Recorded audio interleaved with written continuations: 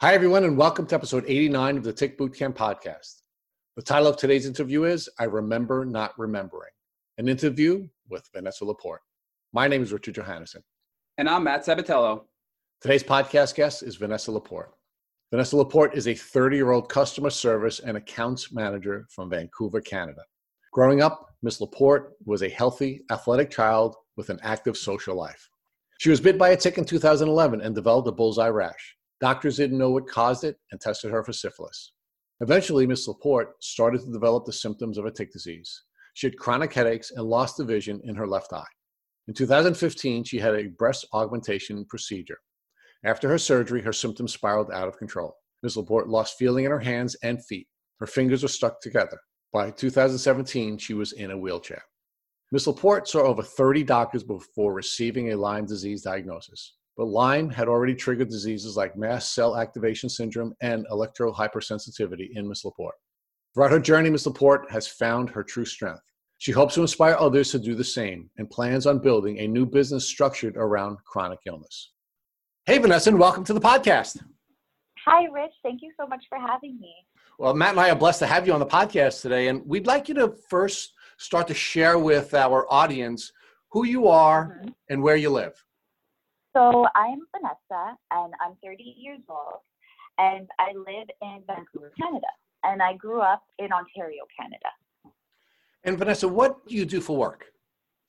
Right now, I'm not working. I haven't been able to work, actually, the last 5 years because I've been healing from Lyme disease, and that in its own is a full-time job. So, Vanessa, before you started on your full-time job of healing over the last 5 years, where did you go to school and what did you do for work before your full-time job became healing? So I grew up in Ontario, Canada, and I went to school in Woodbridge, and it was called Holy Cross Catholic Academy. And then after that, I just kind of went straight into working. And at a really, really young age, I was in a management role very, very quickly. And I was in retail management. At one point, I was actually managing a staff of over 60 people. So I was just always a leader, and I was working full time. And then from there, I actually started running a staffing agency, an employment agency out of Vancouver. And I was running that from the ground up until I became too sick to function. And unfortunately, I had to step down and stop working. And this was in 2015. And so basically, since 2015, I haven't been able to work. So what types of personal and professional dreams were you pursuing at the time that you began to show your tick disease symptoms? Oh, well, I wanted to kind of like build an empire. So I was running this business and so excited for it to be successful because it was successful right from the beginning. And right away, it was probably about a year into running this business that I got really sick and I had to step down and stop working. Now, my dreams of still running an empire, they have not changed. However, I think now going forward, it would be different in the sense that I would be running something, but I'd be running something that would be essentially helping people in the sense that people who have chronic illnesses or people who have obviously Lyme disease and autoimmune diseases. So, and I'm thinking that I'd be able to work within the next year to 2 years full time. Before we discuss the transition you've made between being a traditional empire builder and now a person who's interested in building an empire to help other people, I'd like to focus on that time when you began to show the symptoms of your tick disease. How did the symptoms begin to present themselves and how did they develop?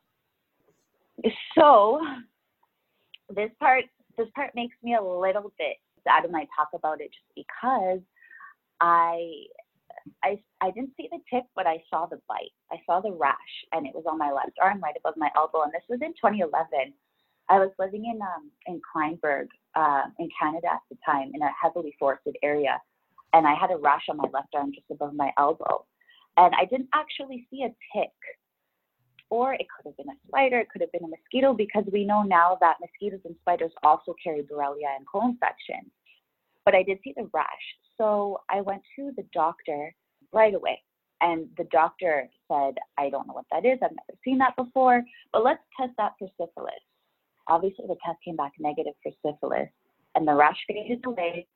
The thing is, I tried to live my life as normally as I could, but I started having a lot of weird symptoms. And they were pretty mild, so I could still function, but they were symptoms like chronic headaches, where I would have to take up to 8 Advil and Tylenol a day just to take the edge off. And I went to doctors for this as well, and they kind of just, essentially they brushed me off saying, oh, you have headaches, go take pain medication, you're fine. Maybe a year after I had the headaches, I started having a lot of jaw issues, a lot of pain in my jaw on both sides. And again, I went to the doctors, and they kind of just said, okay, you have TMJ, you're going to have to, if you want to do anything about this, you can either A, just take pain meds, because it was pretty painful, or you can do a surgery where we break your jaw, wire it shut, and you're going to have to eat out of a straw. And I said, absolutely not. I am not doing that. And I continued to kind of just live my life through this pain because doctors were not giving me any answers. About a year after that, I started to lose vision. And keep in mind, like the trajectory of my journey, the symptoms just got worse and worse and worse, year by year by year. So I started to lose vision in my left eye. And that was really scary. I thought I was going blind. So I saw many specialists. I saw ophthalmologists. I saw optometrists. I saw more doctors. And they were all so puzzled because all of my eye exams and tests came back clear. So I was again sent home with no answers and was told that there was nothing medically wrong with me. So all of this happened within a span of 4 years, from 2011 to around 2014 to 2015. What did you know about ticks and tick diseases at the time that you first showed the rash? That's a good question. I knew absolutely nothing at all. I have never even heard of Lyme disease at that time. So I just trusted the doctors to know what they were talking about. Now, during your 4-year journey between when you first started showing symptoms and when you ultimately got your diagnosis, how was this affecting you socially? Meaning, did you have people in your life, whether they be family members, friends, romantic partners, who were treating you differently because you started to lose the ability to be the same person that you had been during that journey? To be honest, during those 4 years, I didn't experience any of that because I was such a good actress. I was feeling the symptoms, but I never really showed anybody that I was feeling these symptoms. And it in a way, it was kind of weird. It was like the more sick that I felt, the harder I pushed to work and socialize and kind of, I think, ignore the fact that I knew something was going on and the doctors didn't know anything. So I think in an odd way, it kind of pushed me to burn out. It kind of pushed me to go, work harder, socialize more, party. I was partying a lot. I was partying at one point every Thursday, Friday, and Saturday night. Again, not understanding that Lyme was wreaking havoc in my body at that point. But I think looking back now, yeah, during that time, no, nobody really treated me different because I just didn't show. I didn't look any different. I didn't act any different. Now, as you're going from doctor to doctor, trying to get answers for the various symptoms that are developing, did you feel that the doctors were treating you respectfully? Did you feel that they saw you as a partner, or do you think they were pedantically trying to diagnose you and ultimately brush you off when they couldn't come to a diagnosis with you? Unfortunately, I was not being treated with respect. And I think that this is one of the things that I can empathize with people going through this journey, just feeling like you're being mistreated and feeling like you're not being heard and feeling ultimately like you're not being believed, which is the saddest part because, of course, we know what's going on in our own body. And trying to explain that to a medical professional, and they kind of look at you and say, oh, well, you know what? No, there's nothing wrong with you. It's like, of course there's something wrong with me. I am in this body. I feel the symptoms. So it's been, I saw over 30 doctors to get properly diagnosed. And I had to end up going in Canada. I had to end up going to a private Lyme literate doctor because the medical system, the Western medical system, just they couldn't figure out what was wrong with me. And to answer your question, I don't feel like I was treated with respect at all. Now, Vanessa, you indicated that at some point you had to stop building this business that you were in the process of developing.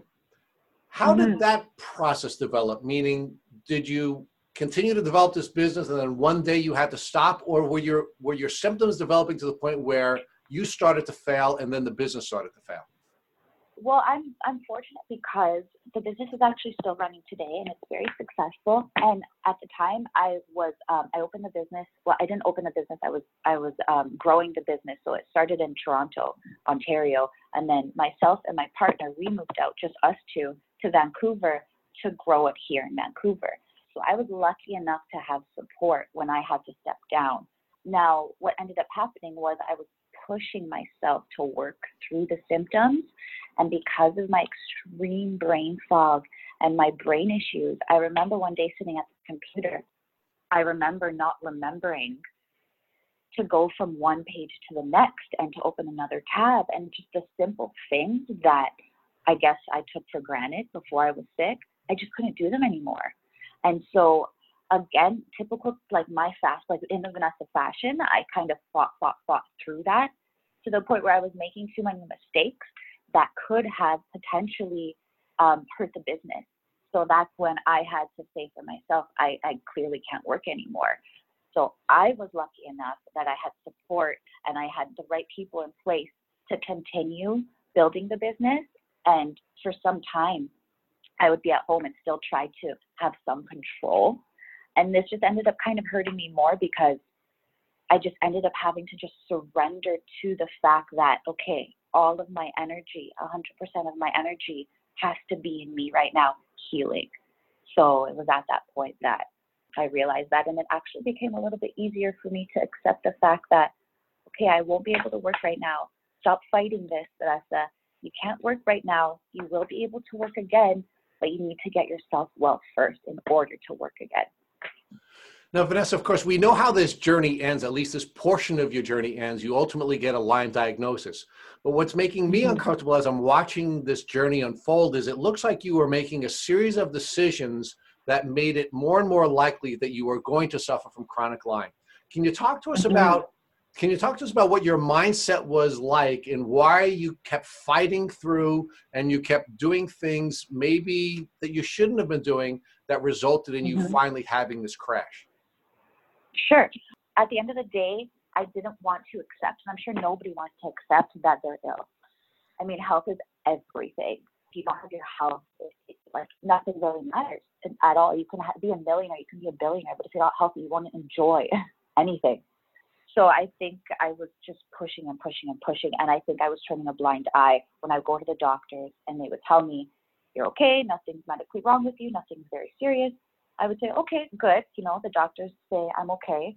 So I'm going to go and I'm going to continue living my life. Looking back, I could have, in those 4 years before it became really, really, really chronic and debilitating, I could have done more research. But again, I don't want to beat myself up and I want to be gentle with myself because, I mean, how could I have known if you know what I mean, if the doctors were telling me I was fine.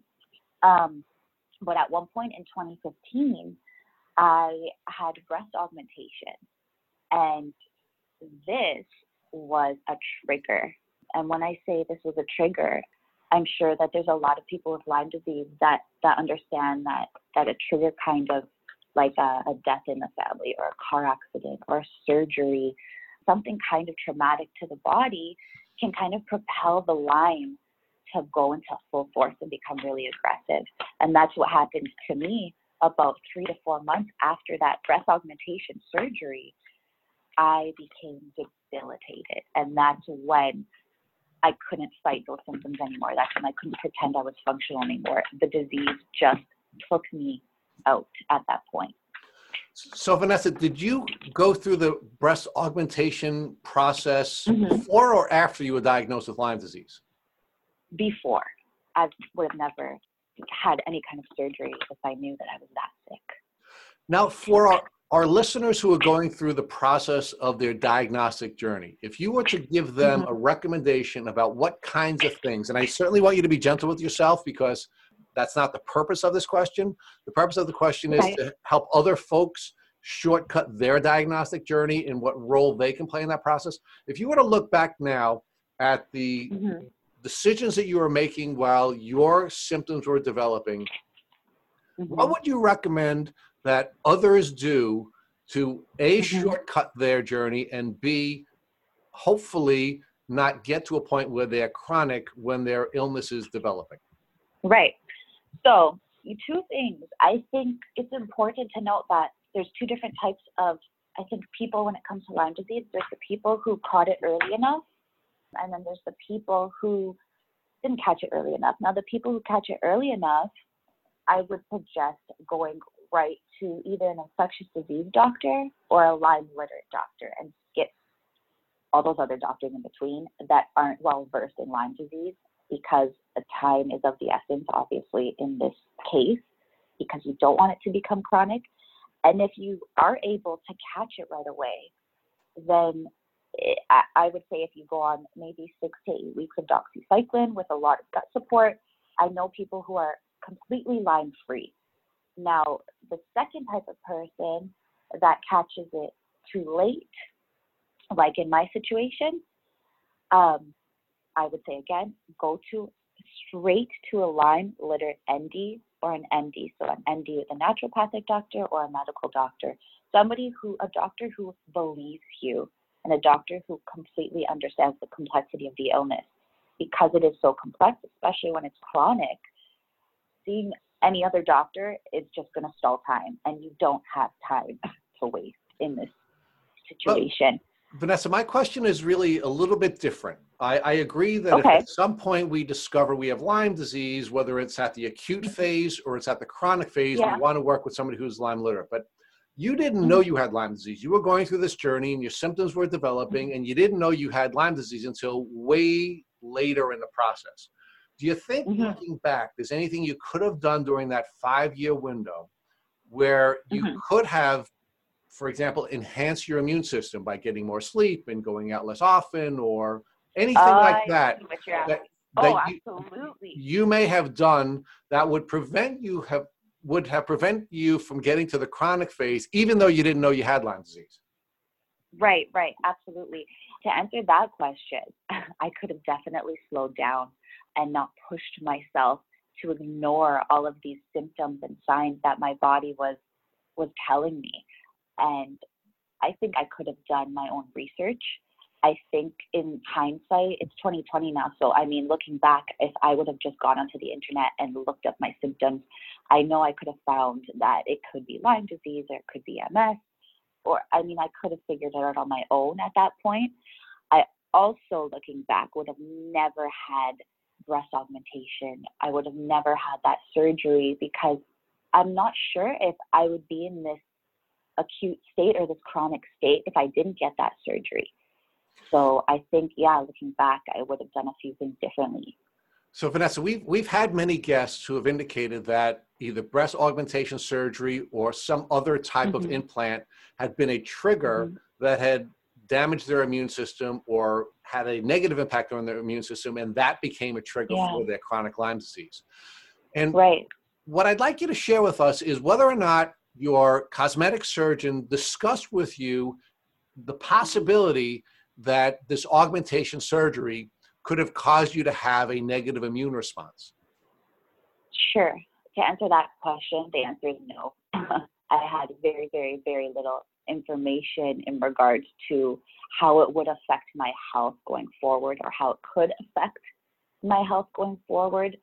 The information was not given to me at all. Now, at the end of the day, I'm not blaming anyone, because these were my own decisions. However, if I was given the right information, then I could have made an informed decision. I was just told that there's absolutely no risks associated with breast augmentation in regards to health. My surgeon actually said I've been practicing for over 10 years and I've never seen anybody have any health problems. The only risk that I know of, he said, is something called capsular contraction, where the muscle can kind of harden around the implant. And in that case, he told me, you just come back, we'll pop the implant out, we'll put a new one in, and you're good to go. So I was not informed at all that there could be any kind of autoimmune disease that comes out of it, or any kind of, it would dampen your immune system. There's actually a cancer that's specifically from implants. I can't remember what it's called, but it's a man-made cancer, and it's specifically from breast implants. And the FDA actually made sure to release a statement saying it's very, very rare, but that it is something that exists. So things like that were not told to me. Vanessa, did you ultimately go through an explant surgery? I did. How did you come to the conclusion that that was an important part of your health journey? This was actually after I was diagnosed with Lyme disease, and I'm seeing some of the world's best Lyme doctors in the world, actually. And they were the ones who, essentially, they told me there's absolutely no way your body is going to be able to heal from chronic complex illness with foreign objects in your body. You have to get these out right away. So I did. And I actually went to a surgeon in Dallas who's well-versed in Lyme disease. So he completely understands that it's really, really important through explant surgery to remove everything and not leave anything inside of the body. And I was detoxed afterwards, and my doctors monitored me and supported me. And to be honest, I'm so much happier than I was when I had the implants. I thought getting the implants were going to make me more confident and take all of my, I think my issues away in regards to my self-confidence. It didn't do any of that. I'm actually more confident now that they're gone and that they're out. And at this point in my journey, I mean, I'll do anything to get better. So the cosmetic part is just like, it's old news for me now. Vanessa, as a cautionary tale for those that are listening that are still not diagnosed with Lyme but think they may have Lyme, were you diagnosed with anything that mimics Lyme disease prior to your ultimate Lyme disease diagnosis? I was diagnosed with Epstein-Barr virus. I was diagnosed with blood cancer at one point. It was really scary, really, really scary, that was. And then I was diagnosed with just general neuropathy. And then I was diagnosed with a random virus in my blood. And yeah, most of the time, though, to be honest, I was just sent home with no answers. But those were the diagnoses that really stood out to me, because those ones were terrifying to me and my family, just to find out that I didn't have any of those at the end of the day. And then I was diagnosed finally with MS, multiple sclerosis, because I had an MRI that showed over 20 lesions in my brain and over 20 lesions on my spinal cord, that we now know MS, it is a disease, but in my case, it's not necessarily a separate entity, because the cause of the MS is the Lyme disease. So we're treating the cause. Essentially, you treat the cause and you treat the whole picture. So although many of these conditions you truly had and you were diagnosed with them, they were all sort of just byproducts or causes of Lyme disease and what it was doing to your body. Exactly. So those were the misdiagnoses. The byproducts of Lyme disease, I had MCAS, which is mast cell activation syndrome, mold illness, and the mold illness was partly because of the implants. And then I also have EMF sensitivity, which is, like you said, it's all a byproduct of the Lyme disease. So Vanessa, now that you had a lot of these symptoms and potential diagnoses like MS, what caused you to go to the next level and put Lyme in your mind to get your final ultimate Lyme diagnosis with your doctors? Right. So to be honest, intuitively, I didn't feel like that was the right diagnosis. I was happy to hear that there was finally like a name to what I was going through, and I wasn't crazy like most of the doctors made me feel. But intuitively, I didn't feel like it was right. And we talked with my family, and my mother actually brought up that bite, the mysterious rash that I had back in 2011 that I still had no answer for, and that I kind of forgot. It was just kind of in my rearview mirror at that point. And they also told me that the MS is a very aggressive form, and that if I accept the MS diagnosis and take the MS drugs, that it's not a cure by any means. It's just kind of like a Band-Aid solution, and I would essentially end up being debilitated in the next 10 to 15 years. So I wanted to fight and see, like, there has to be some cure. There has to be, they told me they don't know the cause of the MS. Okay, if you don't know the cause, I'm going to find the cause. So we did a lot of research, and I actually found out that Lyme disease mimics MS. And it was in that moment that I was like, Lyme disease, the bite, the rash, all of these weird symptoms that would come and go and that would migrate over the last couple of years. And that's what forced me to kind of push my MS doctors at the time to give me a Lyme disease test. And let me tell you, they were really, really hesitant. They said, there's been no cases of Lyme disease in Canada, which is crazy, obviously. And I said, please give me this test just for my peace of mind. If it comes back negative, that's fine. I'll go the MS route. I'll take the MS drugs. I'll accept my diagnosis. I'll be debilitated in a couple of years, but I just need to figure this out. And I really, really pushed, and I really advocated for myself, and I really fought with all of this. And I'm so glad I did, because the Lyme disease test came back positive. And that's when I decided, okay, bye-bye MS drugs. I'm going to treat the cause so I can get rid of this stuff. So for those that are listening and think they may have Lyme, it sounds like you came to your conclusion that you have Lyme disease and forced your doctors basically to run a Lyme test because of researching, consulting with your family members who witnessed you and knew exactly what you were going through. And then based on your research and discussions and collaboration, your family came up with the diagnosis and then pushed your doctor to run the test to ultimately get your diagnosis from your doctor, your MS doctor. Is that correct? Correct. And what lab did you send your blood work to? Was it a local lab in Canada, or did you actually use a specialized lab that is known for its accuracy in diagnosing Lyme disease? The specialized lab. This one was Armin Labs out of Germany, and it's one of the more accurate tests, along with, I did an IGeneX test. I think that one's out of California. And those ones are private, because I think the Western blot test, the one that they actually use in the hospital, is so inaccurate and so outdated. The downside of that is you have to pay for these private tests. And I think they're between, correct me if I'm wrong, like $350 to $450. That's Canadian. So they're not cheap, but I mean, you have to do what you have to do, right? So at the end of the day, to figure out what's wrong with me, I would have sold my house. And the Armin Labs and the IGeneX test, they both came back positive for Borrelia, which is Lyme, and they came back positive for the co-infections, Mycoplasma and Babesia. And at this point, it sounds like you kicked your MS doctor to the curb, found a Lyme literate naturopathic doctor, I'm guessing? Yes, exactly. Talk to us what the difference was working with a Lyme literate naturopathic doctor versus a regular doctor, whether it be an infectious disease doctor or your MS doctor, and how that experience was different for you. Oh, it's like a night and day.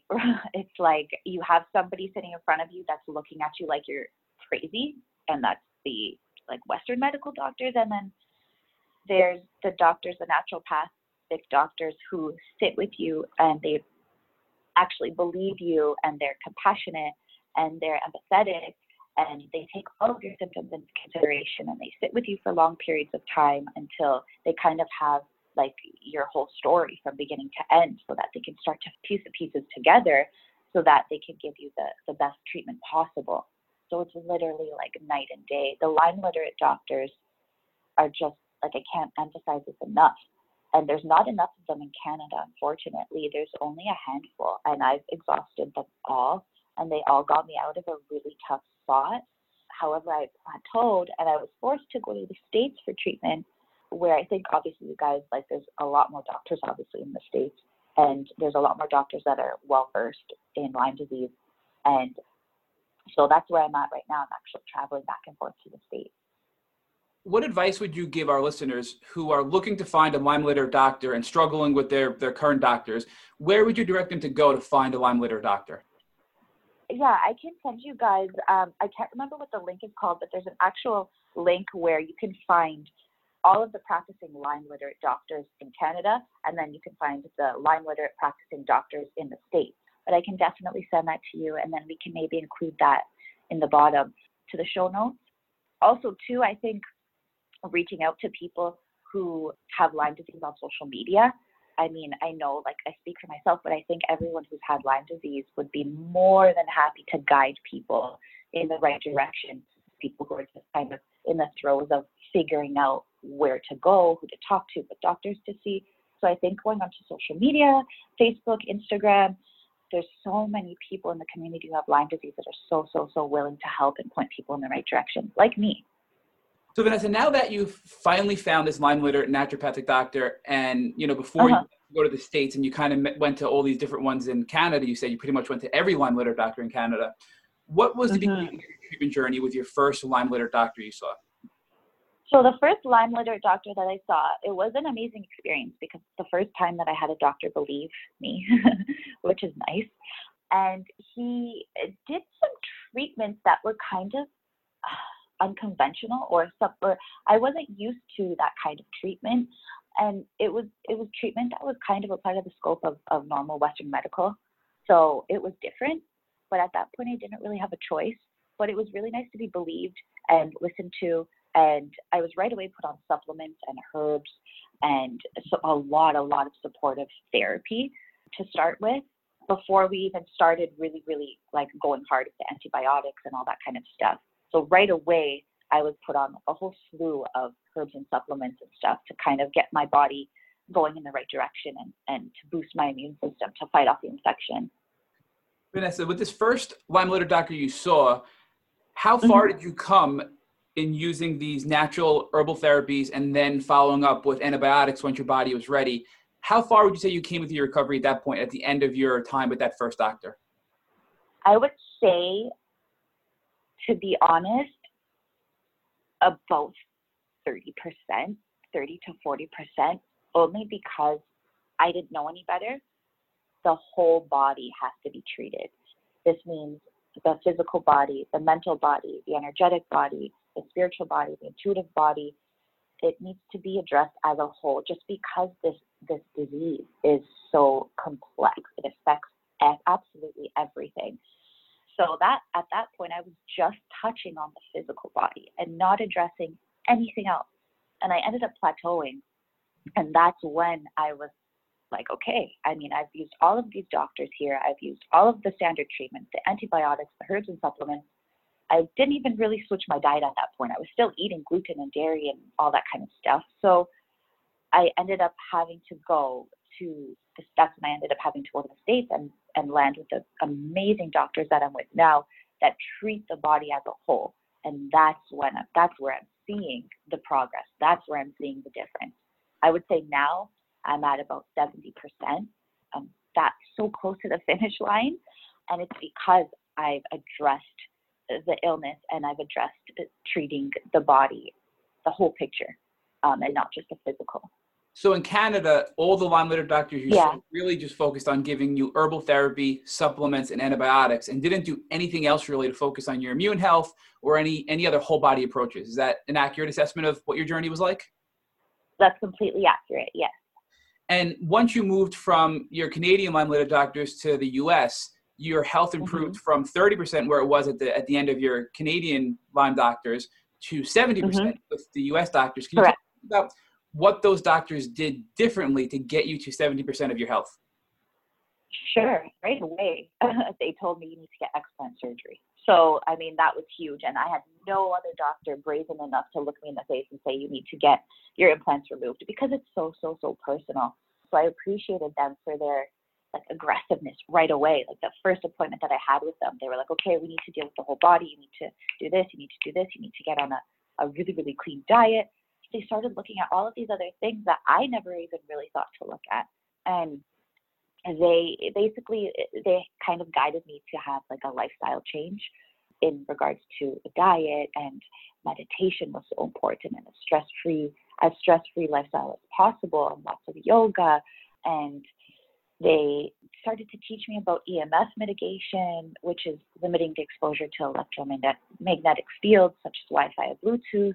I was doing all these other kinds of treatments like light therapy and neural therapy and heavy metal and general detox and energy work. I was working with amazing energy healers, and they were telling me that you need to address trauma and any kind of stuck emotions that you have, because trauma and stuck emotions that could feed the disease, and we need to address that. Then I was doing a parasite protocol to address parasites that can actually hold on to the Lyme disease, and the parasites also hold on to stored trauma. I did low dose immunotherapy for mold. I've significantly lowered my toxic burden by switching to all natural products, such as natural soaps, shampoos, deodorants, all the things. So they kind of gave me like a roadmap, it's like a culmination of all of the things that I'm doing now with this treatment that's getting me to that point. Vanessa, in today's world with Wi-Fi, Bluetooth, 4G, and now 5G rolling out in most areas throughout the Northeast and North America, can you talk to our listeners about the impact these EMFs or these electrical frequencies have on your body and how they can impact somebody with chronic Lyme disease? Sure. I think that's so important to talk about just because it's like an invisible, I mean, I know this is labeled like an invisible illness, but this is such an invisible kind of aspect to the disease because you can't see it. I mean, we know that EMFs, electromagnetic fields, exist because it's Wi-Fi and it's Bluetooth. But I think most people don't know how much it really affects the body. And like you said, with this 5G coming out, it just increases the amount of EMF exposure that everyone's going to be getting, not just people with Lyme disease. But the thing is, having Lyme disease and my system becoming so sensitive and my natural defense system kind of being down, I feel the physical effects from EMF. So when I'm in the car, for example, if someone's in the car with me and they have their Bluetooth on their phone, I can feel it instantly in a physical symptom. And that physical symptom for me is like my brain feels like it's on fire, and it feels like there's a bunch of bugs in my brain going crazy, like really, really fast. So, or if I'm sitting in a room where there's the Wi-Fi router, I'll feel like restless legs and I'll feel some anxiety and I'll get a little bit moody. And then as soon as I move myself out of that environment into like a cleaner space, and by clean I mean not a lot of Wi-Fi or EMS, I feel instant relief. And I think that it's so important to mitigate the EMF exposure. And mitigate means just find ways to kind of protect yourself. And there's so many ways out there, so many ways. I mean, we could probably do a whole podcast on EMF and how to limit the exposure. But I do things like I have something on my phone called Defender Shield. I have something on my laptop that helps to block the EMFs that come out of that. I shut my Wi-Fi off at night. There's just so many things. I protect myself from the dirty electricity that comes through the plugs with a plug that you can stick in the wall that actually reduces up to 90% of the EMFs that come out. And I think that it's important to know that somebody who's sick and trying to heal from Lyme disease, with the EMF exposure, if there's a lot of EMF exposure, the body can't heal. So if we're trying to heal from this disease, we have to make sure that we lower our burden of everything that's kind of interfering with the healing process, which is the EMFs, which is, like I said, the Wi-Fi, the Bluetooth, even microwaves, the 5G network, all the things, right? Vanessa, we'd like to learn more about some of the other treatment you did. You did a lot of things with that whole body approach once you came to the States. And you mentioned you did a lot of light therapy. So the biophoton treatment, I think it's called the Weber light therapy. Can you talk to us about what light therapy? Weber. I'm sorry. So Weber therapy. Can you talk about what light therapy is and how it helped you in your recovery? Sure. So light therapy essentially, I mean, I'm not a doctor, but when I do go to my clinic, they not only heal you, but they teach you. So they're really good at explaining how things work in the body. So from my understanding, the light therapy, I mean, it's a machine. So the biophoton treatment is a machine that uses light to change the frequency of your cells. And it helps to make your cells vibrate at a frequency that is healing. And the Weber light therapy is also a machine, but it's actually pretty cool because it's a machine that pulses light into your veins intravenously. Because light, I mean, it travels so quickly, it gives you instant relief. It's like real-time relief. It's like you don't have to wait for your body to digest it or to absorb it.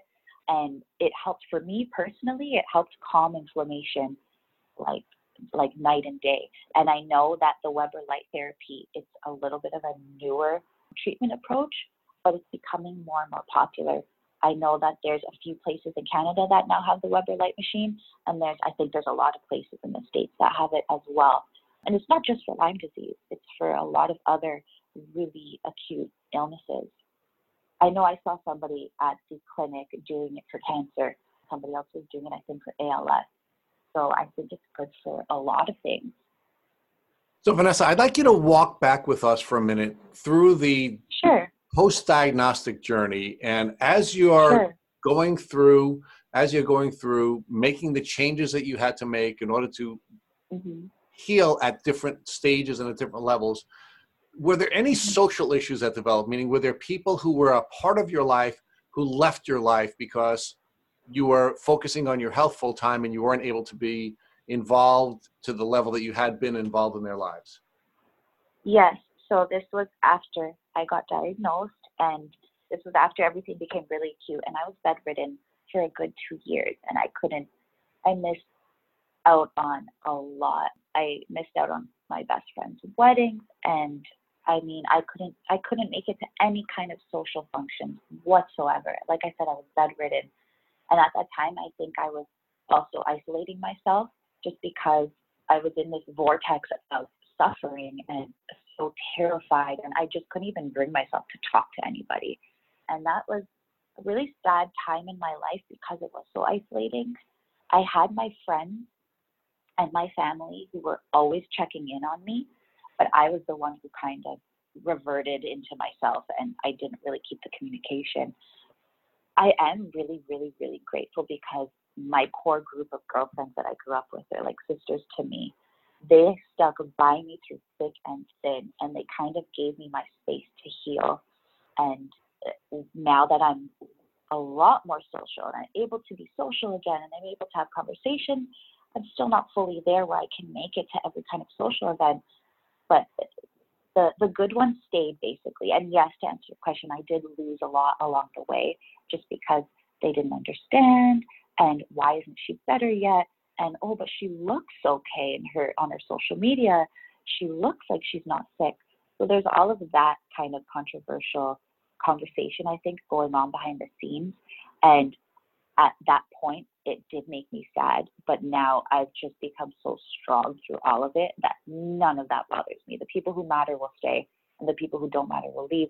And unfortunately, it's such a complex disease that I can't really judge anyone for not understanding it.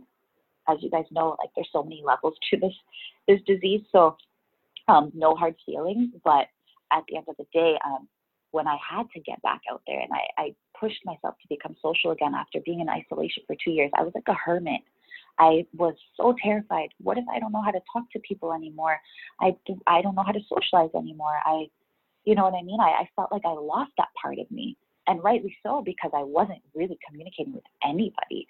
So just to see that I was able to literally pick back up where I left off, and even better in a sense, is really amazing. And I hope it inspires some hope in people who are in the stage where they feel like they're isolated, and they might feel like they might be socially awkward, and they might feel like the world is such a big, scary place out there because now I don't have any of the social skills because my brain, and I'm so sick.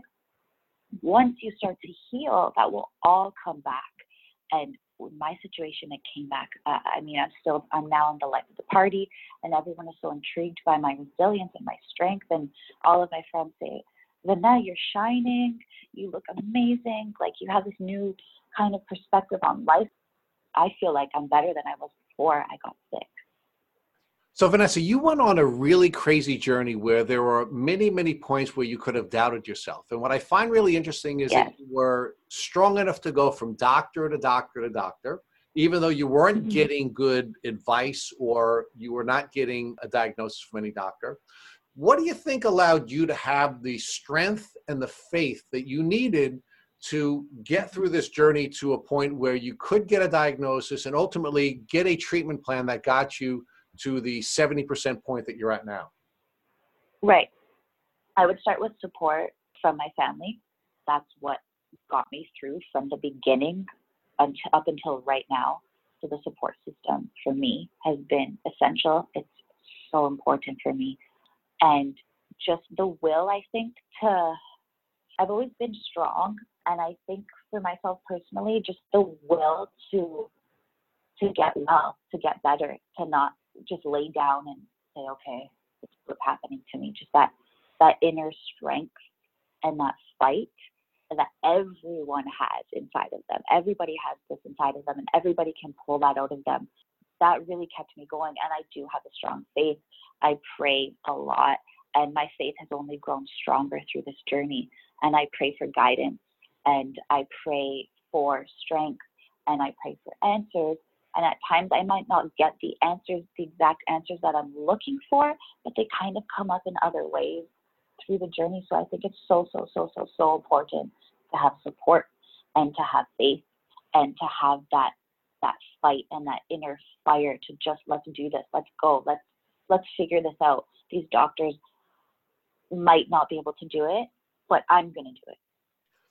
Vanessa, the next area that we'd like to explore with you is how you're different as a consequence of going on this journey. One of the things that is repeatedly surprising me and Matt is that every one of the people that we've interviewed to this point have shared with us that the journey has had some beauty and has been transformational in a very positive way. Can you share with us how you've been changed positively as a consequence of your Lyme journey? Absolutely. So first and foremost, I had no idea I was this strong, to be honest. I just keep surprising myself. And it's almost like with this journey, it's such an up and down kind of journey. It's not like a straight trajectory uphill to healing. It's like healing is very up and down. And every time it would be down, I would get knocked down and I'd come back stronger and then stronger and stronger and stronger and stronger than the last time. So my strength, like, it surprised me, to be honest with you, but it's so beautiful to be able to find that inner strength that I think being sick like this just showed me. I feel like I'm awakening to my true authentic self and my innate gifts that I was never aware of before I got sick. I've become connected to a power higher than my own. I have such a strong faith now. I've gone to a place where it was so dark that when I came back, everything was different.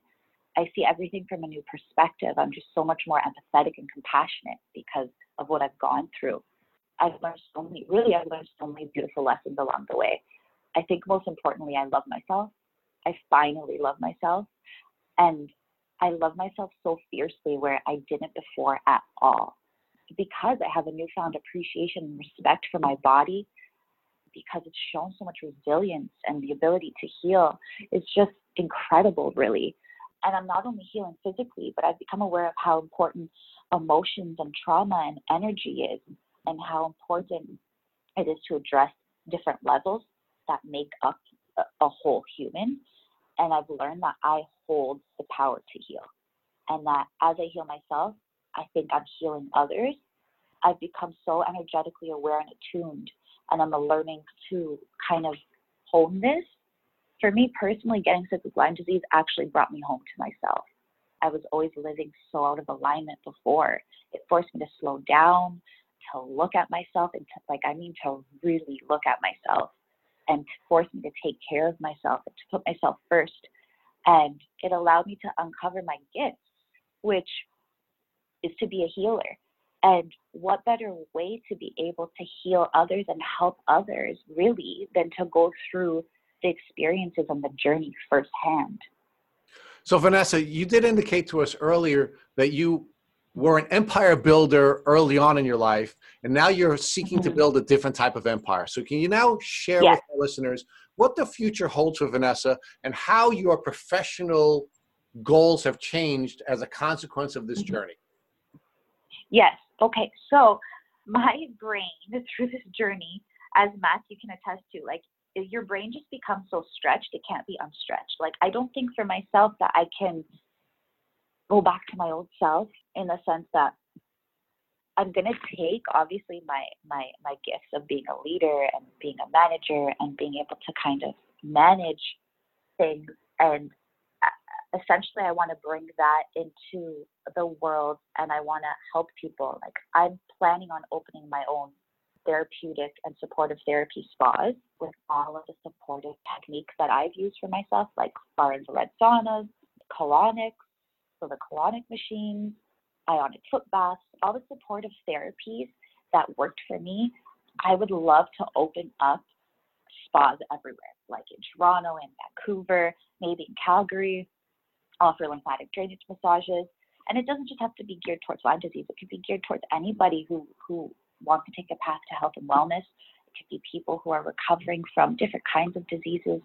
Just those therapeutic things that I feel are kind of missing in Canada that I have to kind of travel to the States to get, just so that could all be here, like a one-stop shop kind of thing.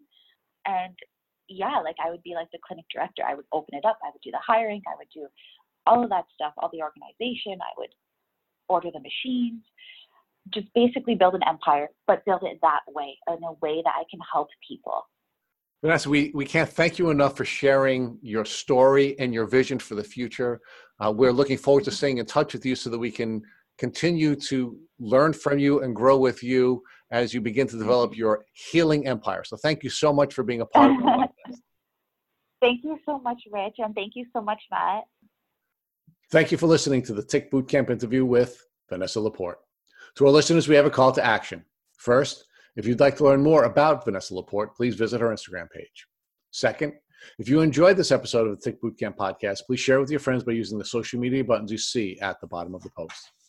Third, we here at Tick Bootcamp have created a Tick Bite blueprint that has been inspired by the information that has been shared with us by past podcast guests. We urge you to visit our website at www.tickbootcamp.com to view the blueprint. We would appreciate it if you would contact us with any suggestions you have for improvements.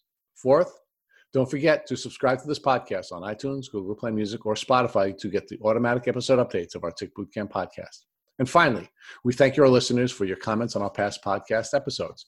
Please take a minute to leave us an honest review on iTunes, on Instagram, or on our website. We make it a point to read every single one of the reviews we get. Thank you for listening.